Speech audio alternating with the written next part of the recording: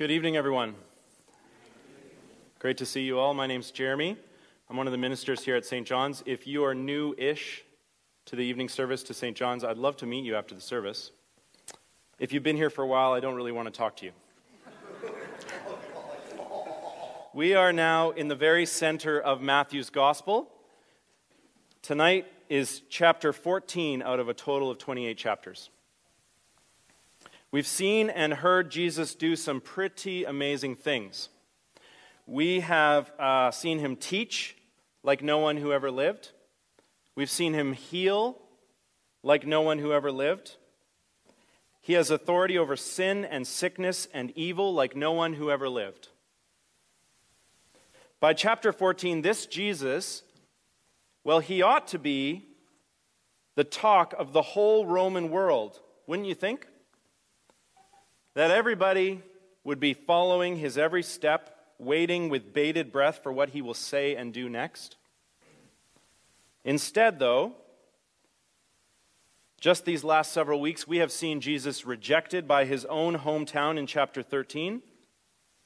We've seen that he's hated by the religious leaders all over Israel. Last week, his own cousin John the Baptist was brutally murdered by Herod, the sociopath. And last but not least, his band of 12 Mary disciples, they just don't seem to really understand who he is or what he is doing. The light bulb has not come on. But then again, hasn't Jesus already told us that the kingdom of heaven is like a mustard seed? Which means that Jesus isn't going to give up on his disciples yet. In fact, it's the very opposite. Beginning here in chapter 14, Jesus is increasingly involving his disciples in his ministry. So two remarkable miracles are before us tonight. Jesus first creates food for more than 5,000 people out of nothing. And then, second, he walks on the chaos of the stormy sea as if it was dry land. No one has ever done anything like this before or since. And in both cases, the focus of Matthew's story is not primarily on the miracles, a bit puzzling, but on the disciples, on their lack of understanding, and on their feeble faith in who Jesus is and what he's come to do. But don't worry, that's good news for us. Because Jesus is the King, the Son of the living God. His power is large, huge. And yet the disciples' vision of who Jesus is remains small. It's like they're looking through binoculars turned around the wrong way. Because our faith in Jesus is often small like the disciples. Our hearts are often full of doubts like Peter's. But Jesus' compassion is large. And best of all, he uses us in our weaknesses. In fact, he shares his ministry in and through us. Our faith is small, but his grace is large. So let's examine these two stories one at a time. And we're going to keep it simple. We're going to ask the same three questions for each one. First of all, who is Jesus? Secondly, what tempts us to doubt Jesus? And lastly, how does Jesus respond to this? So starting in verse 13 and 14, who is Jesus? Matthew shows us Jesus' identity here using one very simple word, the key word in verse 14, compassion. Compassion. Imagine that you've just heard about the death of a dear loved one. In Jesus' case, it was his cousin John the Baptist, who he's known his whole life, who had just been murdered by Herod recently. Verse 13. Now when Jesus heard this news, he withdrew from there in a boat to a desolate place by himself. So Jesus needs time to grieve, but he doesn't even get the chance. Verse 13 continues. When the crowds heard it, they followed him on foot from the towns, so that when he went ashore, he saw a great crowd. Well, what would you do? I have 3 children, and when I'm emotional or tired, I am impatient, selfish, and short-tempered. And I love my kids. So imagine how I would respond if it was a crowd of needy strangers. That's exactly what Jesus is facing, but his response is completely different. Verse 14 continues, and he had compassion on them and healed their sick. This verb, had compassion, it's only ever used in the Gospels to describe Jesus' emotion. Nobody else has this kind of emotion. It's a strong word, and in the Greek it literally means it's a feeling, a passion that comes right from your guts, right from deep down inside you. The Greeks thought the only feeling that could come from that deep inside of you was anger. But for Jesus, what comes from the deepest part of his guts, what is it? Compassion. He is the compassionate one. He heals the sick despite his own fatigue and grief. He possesses and displays the tender mercy of God himself. That's who he is. So what tempts us to doubt this Jesus? Look at verse 15 with me. Now when it was evening, the disciples came to him and said, "This is a desolate place, and the day is now over. Send the crowds away to go into the villages to buy food for themselves." Seems reasonable. Send the crowds away. It's a command. The disciples are tired and hungry, and so they tell Jesus what to do. Pretty cheeky, and not much compassion, is there? Jesus' compassion, we've said, is huge. But the disciples' vision of who Jesus is and what he can do in this situation, well, it remains small. And so when they look at this situation, this vast crowd in the middle of nowhere, they look at it with materialistic eyes. And they see a resource shortage. That's what they see. There is no food trucks in this area. Send the people back to the towns. Hope that they can get a little bit of day-old bread. So they take control of the situation, and they're going to tell Jesus what to do. Which brings us to our third question. What is Jesus' response going to be? Look at verse 16. But Jesus said, "They need not go away. You give them something to eat." The "you" is emphatic. Jesus confronts them with the need for a better solution. And it continues like this. They said to him, "We only have 5 loaves here and 2 fish." And it makes me wonder, are they feeling incredulous, or are they being a bit of a smartass? I don't know. But despite everything they've seen Jesus do from chapters 1 to 13, they don't seem to think that he can fix this problem. So, does Jesus give up on them? Nope. They tried to take control of the situation and tell him what to do. He turns it around and he takes control of the situation. And now he's going to tell them what to do. Matthew narrates verse 19. And he narrates it in such a way that there's 2 main verbs that govern what happens here. There's 2 verbs. Jesus gave thanks. In the ESV it's translated, he said a blessing. He gave thanks and he gave the food to the disciples. Those are the 2 most important things happening here. And what did the disciples do? Well, they gave the food to the crowds. They fed the crowds. In other words, Jesus includes his stubborn, half-witted, short-sighted disciples in his ministry. The miracle is going to be performed through the disciples. He mediates his grace to the crowds through these men. Amazing. Verse 20. And the whole crowds, they all ate and were satisfied. And afterwards they took up 12 baskets full of the broken pieces left over. And those who ate were about 5,000 men, besides women and children. As many as 20,000 people.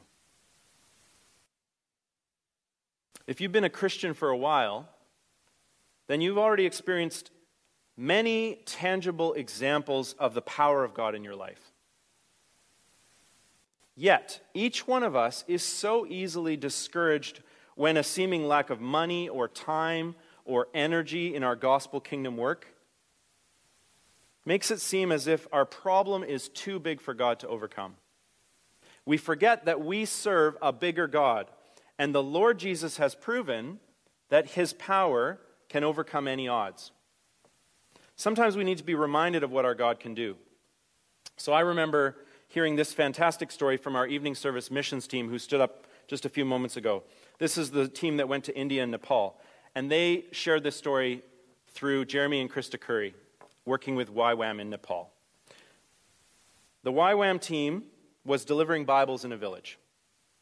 The team had packed 60 Bibles for this village. But once they arrived, they counted out the houses and they realized that they needed 84 Bibles in order for every house to have one. They began pulling Bibles out of their bag and handing them out door to door. When they had finished their visit, they realized that God had miraculously multiplied those Bibles so that there was 84 Bibles, one for each home in that village. Our faith is often small, but our Lord Jesus delights to use us in our weakness for the glory of his name. Here's a great quote from one commentator I read this week. We often feel that we have an insufficient 5 loaves and 2 fish with which to address the great needs of our world. We are easily discouraged by realities that tell us we cannot cope. But the Christian faith is nothing if it is not a supernaturalism, if it can only count to 7, if it does not believe that Jesus is risen and can do all things. The disciples think that they have nothing except 7 items. They forget that wherever Jesus is present, disciples should always count to 8. End quote. So tonight, where are you tempted to tell Jesus what to do? Send the crowds away. Where do you see only a lack of resources? Where does it feel like you have so little to bring to Jesus?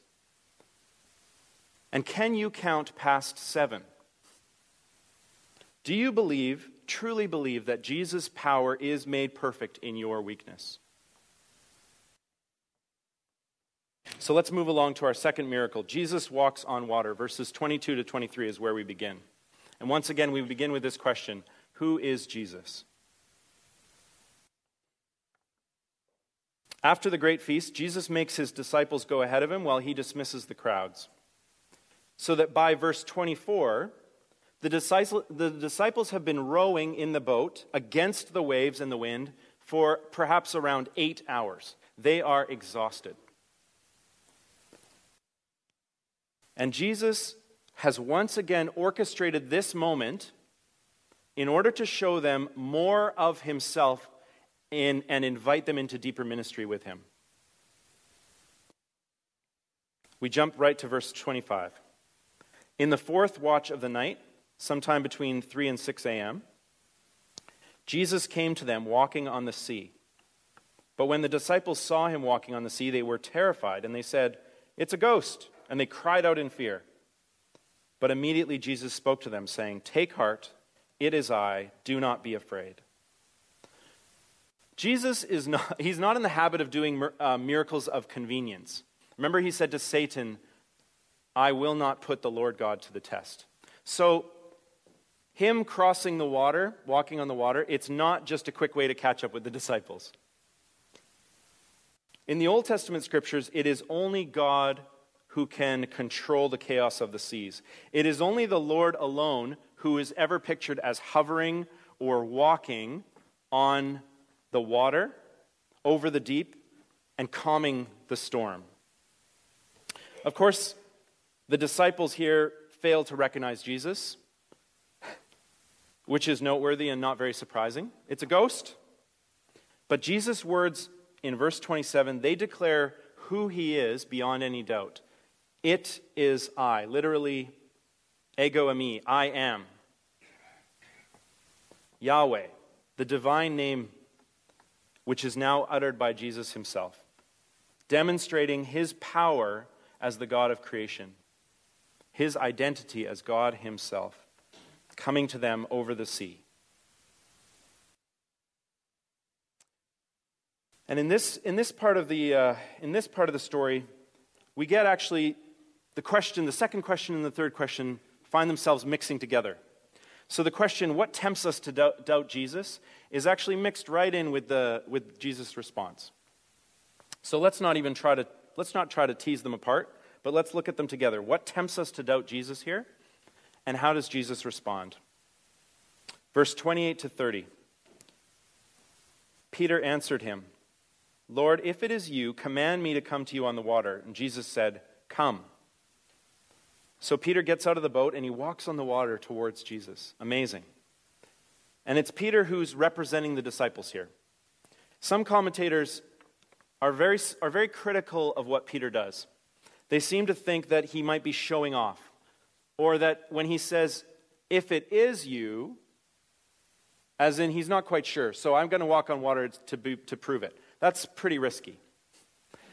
I think Matthew gives Peter more credit here, because this seems to me to be a huge step forward in faith from where we just saw the disciples a few verses ago commanding Jesus what to do in the middle of the wilderness when there's a food shortage.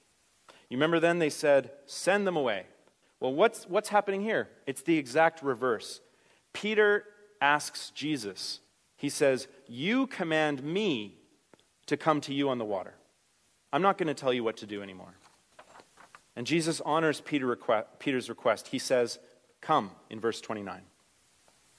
And for a brief time, Peter participates in that amazing miracle of walking on water. What grace from Jesus. But then verse 30. But when he saw the wind, he was afraid, and beginning to sink, he cried out, "Lord, save me." Because Peter's gaze, it turns away from Jesus, and he begins to see those rolling waves, and he feels the harsh spray in his face and the stormy wind in his hair, and he falters. He's afraid. He's afraid that the storm's power is greater than Jesus' power. And in his doubt, he begins to sink, and he cries out for help. Peter has shown once again that his faith is small. It's a moment of weakness. But Jesus responds in verse 31. Jesus immediately reaches out his hand, and he grasps hold of him, and he took hold of him, and he pulls him up. Because Jesus is showing his patient and steadfast compassion once again. He reaches out, grasps onto Peter, and then he rebukes him, but gently. A gentle rebuke in verse 31. Saying to him, "Peter, O you of little faith, why did you doubt?" You of little faith. This was the same thing that Jesus said to all the disciples in chapter 8 when they were in another storm on the Sea of Galilee. And the disciples grew afraid that they were going to die, and Jesus calmed the lake with a word. It's like Jesus is saying here in chapter 14, "Peter, haven't you learned anything from experiencing my saving presence in your life? Just in this sort of situation. Is your memory so short?" And then he says, "Why did you doubt?" And doubt here, this word, it literally means to be divided in two. It's not an intellectual doubt. That's not what it means. It means more like a hesitation. It's the same word that's used by Jesus referring to his disciples during the Great Commission in Matthew chapter 28, verse 17.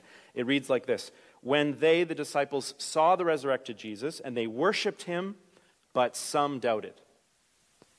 Some hesitated. I don't think that this doubt like this is meant to be seen as sinful. Our hesitation, that feeling that we're being pulled in two different directions at the very same time, I think that Jesus knows that that's a reality for us, as it was for Peter, and that Jesus will honor it, and he will love to draw nearer to us if we bring those doubts to him in humble prayer. Lord, help me to be single-minded, to focus on you alone. So again, I ask you, where do you find yourself doubting Jesus? Where are you growing fearful because your gaze has turned away from his face and is looking towards the wind? Perhaps a medical diagnosis, or unemployment, or your child's foolish decisions, too much money, chronic pain, heartbreak, loneliness, or despair at the state of our world. All these cares, they blow in our faces and they threaten to turn our eyes away from Jesus. But friends, fix your eyes on this Jesus. Christian faith is not blind faith. It's not close your eyes and walk off the cliff. Fix your eyes on this Jesus. What's the difference between faith and superstition? What's the difference? Christian faith has an object. And the object of our faith is Jesus Christ, who is trustworthy and true. But neither is Christian faith a perfect faith. Last week I watched the movie Free Solo. Anybody seen Free Solo yet? My palms were sweating, bottom of my feet were sweating. Alex Honnold is attempting to climb El Capitan, a 3,000-foot vertical sheer rock face, without any ropes. That climb required perfection. Any single mistake meant death. Christian faith is not like that. You'll be happy to know. Because you will let Jesus down. I let Jesus down. But the good news is that he's compassionate and gracious. He takes hold of us when we are falling, and we cling to him as he carries us to safety. If there's anybody that is climbing that rock face in your life, it's Jesus. And you are a little child clinging onto his back like a backpack. Go away with that picture in your mind. So we conclude where the story concludes. Verses 32 and 33. When they got into the boat, the wind ceased, and those in the boat worshipped him, saying, "Truly you are the Son of God." We need to end with this big question. What is the proper response to a big Lord even when our faith feels so small and so riddled with holes of doubt? I think it's simple. I think it's worship. Because worship is not dependent on getting it right. Worship is not measured by how smart we are, or how spiritual we are, or how strong our faith has been in the last 7 days. Worship is simply entering into the presence of the one who knows you and loves you and gave himself for you so that you might have life, abundant life in his name. Truly, you are the Son of God. Did the disciples understand what they were saying? Probably not. Did it matter? Nope. Because though our faith is small, God's grace is large. And I think that Jesus probably smiled in the boat that morning. He saw that the mustard seed was growing. Amen.